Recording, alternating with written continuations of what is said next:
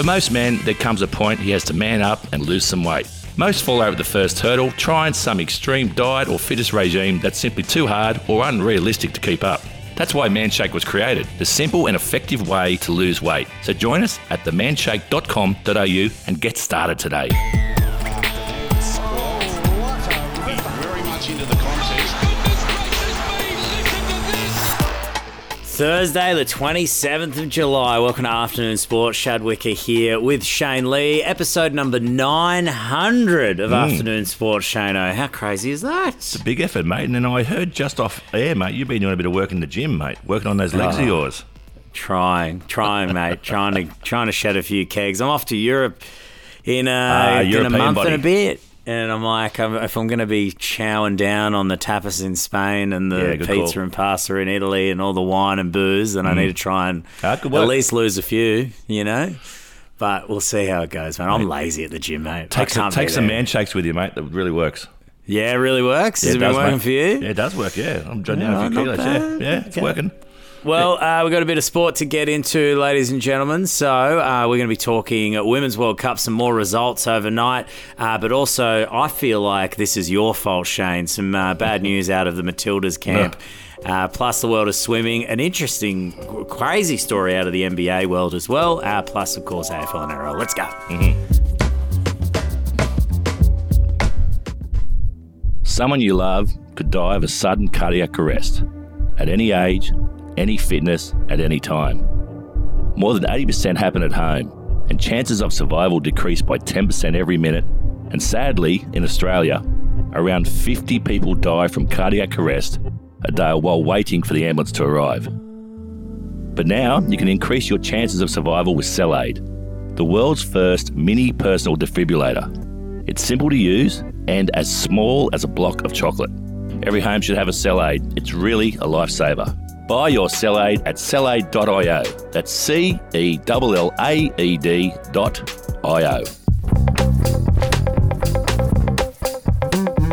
Off with the results from the Women's World Cup overnight. Spain beating Zambia last night. Bit of a foregone conclusion, I felt like, with that one, Shane. Yeah, 5-0, mate. Absolutely smashed them. They looked really good, the Spanish team. Very organised, not only in defence, but the way they set up their goals. And, Zambia just weren't even in the contest, really, 5-0. They probably could have scored 2 or 3 more. Yeah, it was a dominating display there as well. I'm looking ahead at some of the draws at the moment. Spain and Japan have had 2 wins apiece. Japan, they won. They were the last. So the US have won 2 of the last Women's World Cups. Japan were the winner before that. So they are a strong side, the Japanese side. 7 goals they've scored so far. Spain have scored 8 goals so far in the tournament. Everyone thought that the USA would be the dominating force, but at the moment it looks like that the two top dogs out of Group C seem to be the ones controlling the pace and goal story. Yeah, the Japanese beating Costa Rica 2-0. The other big news from yesterday, day 7, Canada beat Ireland, knocking Ireland out, and Canada are the current Olympic champions. So the Irish will probably be back working now on the roads in New South Wales. There seem to be all Irish girls doing the stop-go signs or back in the pubs. But no, the Irish are bowing out now after two big losses. Yeah, and it also means that Australia is essentially winning in, not just winning in, but it could be a win tonight over Nigeria could mean that we'd pretty much solidify top spot after Canada drew with Nigeria. So they're bringing us to that matchup now with the Matildas. You were, singing praises of Mary Fowler yesterday. Yep. Are you putting the mocker on the Matildas here? Because Mary Fowler has now been ruled out of tonight's World Cup clash against Nigeria with a concussion of all things. She has. Now, I'm not trying to take a positive out of this because we've now lost 3 of our key forwards and we've only really got Caitlin forward left. Sam Kerr out with a calf injury. Kaya and we only scored 1 goal. Yeah, Kaya Simon out with a knee and now Mary Fowler with concussion. These injuries have all been happening at training. So the good thing is, I'm trying to find a positive here. The good thing is we're obviously training with real intensity. The girls seem to be getting a lot of injuries at training. But that's a big loss. Mary Fowler out for the game tonight against the Nigerians. And Caitlin Ford, up front on her own, the only real striker left. Look, in Nigeria, they drew with Canada, so they had a pretty good game in them against Canada. So, yeah, it would be an interesting matchup tonight. Suncorp Stadium is where the game is on. I'm pretty sure it's sold out. So are you going? But you can Shad? go. I'm going to wander down Caxton. I'm doing a gig just down the road from the stadium. But I'm going to be wandering around Caxton in the lead up to it, just soaking it all in. Yeah, because they've got the nice setup down there. It's pretty good. So even if you don't have tickets, take the kids down there. Yeah. They've got I think it's Coke and Maccas and stuff have put on big activations and that. So it's a bloody good time. Let's look at the world of NBA. The season's over. This isn't so much of a story that's on the court. It's actually what's happened off the court. Crazy story out of the US. The son of LeBron James, Bronny James, that a lot of people are excited to see eventually get into the NBA. 18 years old, rushed to hospital after suffering cardiac arrest at training. Yeah, really, he's okay. He's out of intensive care now. I'm sure he's not out of the woods yet. But, he has a real sort of rare, a specific type of arrhythmia that often goes undetected. And he was in the gym training and suffered cardiac arrest. This goes back to our major sponsor of this show, Cell AED, which it's a small defibrillator. Lucky he was in the gym and there was a defibrillator there, and they administered work on him straight away. So he's okay, right? He's out of...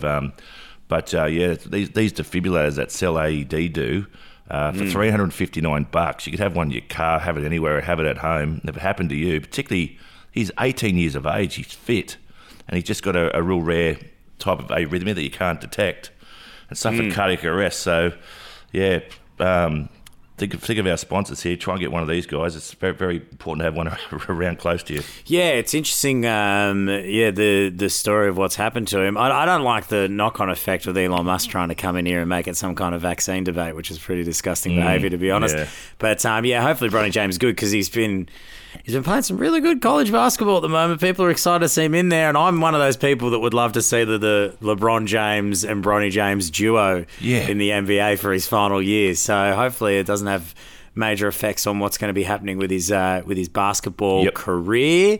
Let's look at the pool again in Fukuoka. More great stories out of the pool. Mollie O'Callaghan, Ariana Titmus, both making news.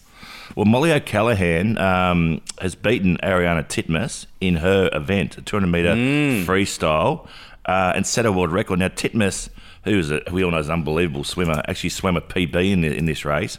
But it was the 19-year-old O'Callaghan who claimed the world record with 1 minute 52 seconds, 0.85. This is one of the longest-standing world records still around by Federica Pellegrini in 2009.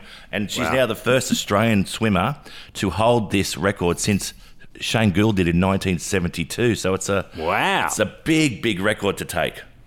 There you go, man. Yeah. But this has been one of the most wild... I feel like this is one of our most successful... Yeah. Maybe it's just the news I'm hearing. But is this like our most successful world champs ever? It seems crazy. Yeah. I'm looking at the gold list at the moment. Ariana Titmus, women's 400-metre freestyle. Sam Short in the men's 400 free. Australian men's in the 4x100 free. The Australian women's in the 4x100 free, the relays. It's ridiculous. Kayla McEwen for the backstroke. Now Mollie O'Callaghan in the free as well. Not to mention some records were taken in those as well, the women's as well. I mean, it's been bloody great over there in Fukuoka. But see, at what point can the human body get any faster? They just seem to get quicker. Yes, they've got... Okay, maybe the bodysuits that they're wearing has improved their times from when Shane Gould was going around. I'm sure that's the case. But the water's no different. The pool length is no different. Yes, their training's a little bit different, but gee whiz, how they keep getting quicker and quicker and quicker is beyond me. Oh, it's wild, isn't it? Yep. Bloody wild. Look, let's take a quick break. Up next, got to talk AFL, NRL, and a little bit of cricket as well. For most men, there comes a point he has to man up and lose some weight. Most fall over the first hurdle, trying some extreme diet or fitness regime that's simply too hard or unrealistic to keep up. That's why Manshake was created. Packed with protein and low in sugar, it's sure to keep you full throughout the day, not to mention it's only $2.49 a meal. Over 500,000 Aussie guys have lost weight the Manshake way. So join us at themanshake.com.au and get started today.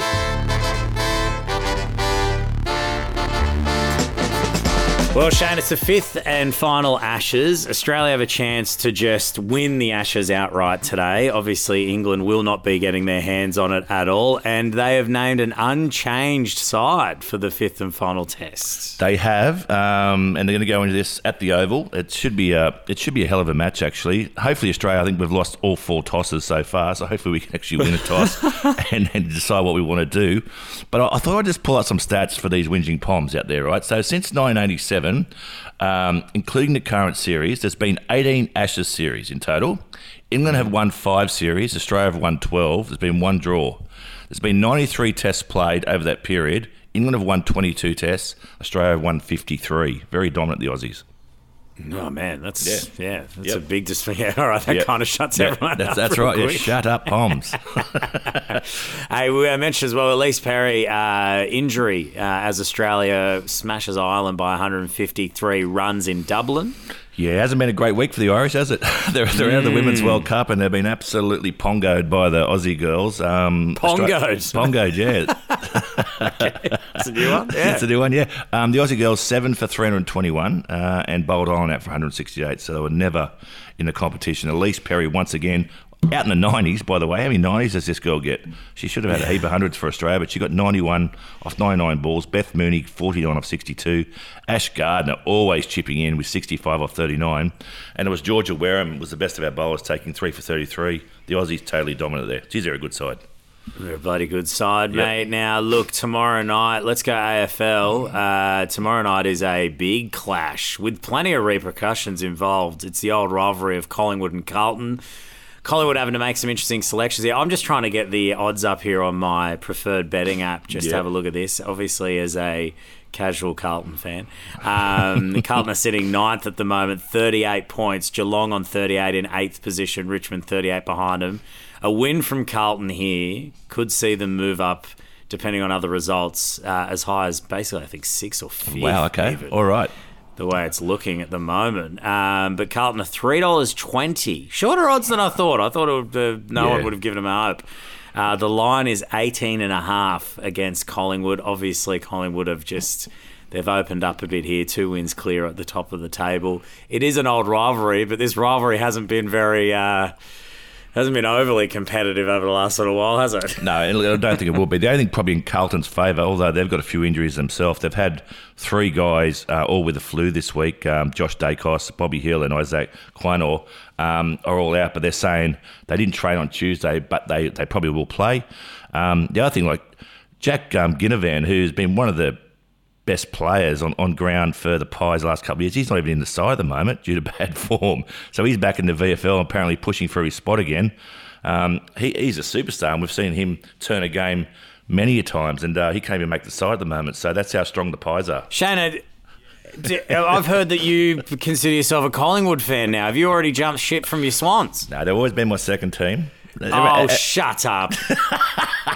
Hey, mate, I don't go as many teams as you do. Come on. Oh, piss off, honestly.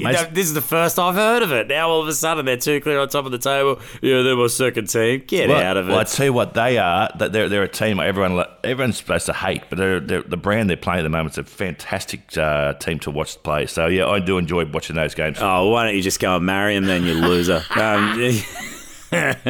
Just for anyone who's playing at home, last time Collingwood lost to Carlton was 2021. Okay.